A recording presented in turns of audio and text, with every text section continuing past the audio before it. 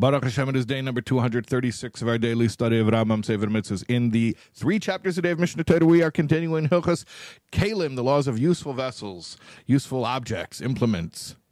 Chapters 21, 22, and 23. And our mitzvah today, I alluded to it yesterday. Remember yesterday we learned about the Zava? Okay, so what do you think today's mitzvah is? That's right. Positive Commandment 104 is the ritual impurity connected to a Zav. A Zav is a man. Zava is a woman. That was yesterday's mitzvah. A Zav is a man who has experienced an abnormal discharge.